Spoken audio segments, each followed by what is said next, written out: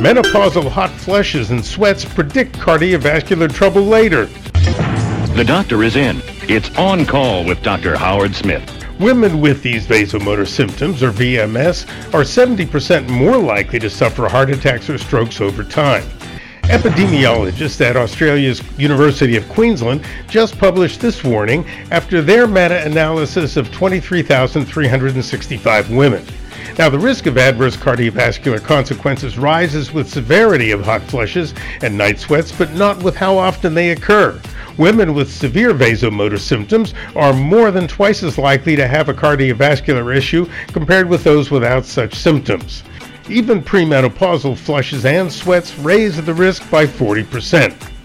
If you're a woman experiencing these vasomotor phenomena, speak with your doctors to establish comprehensive cardiovascular monitoring.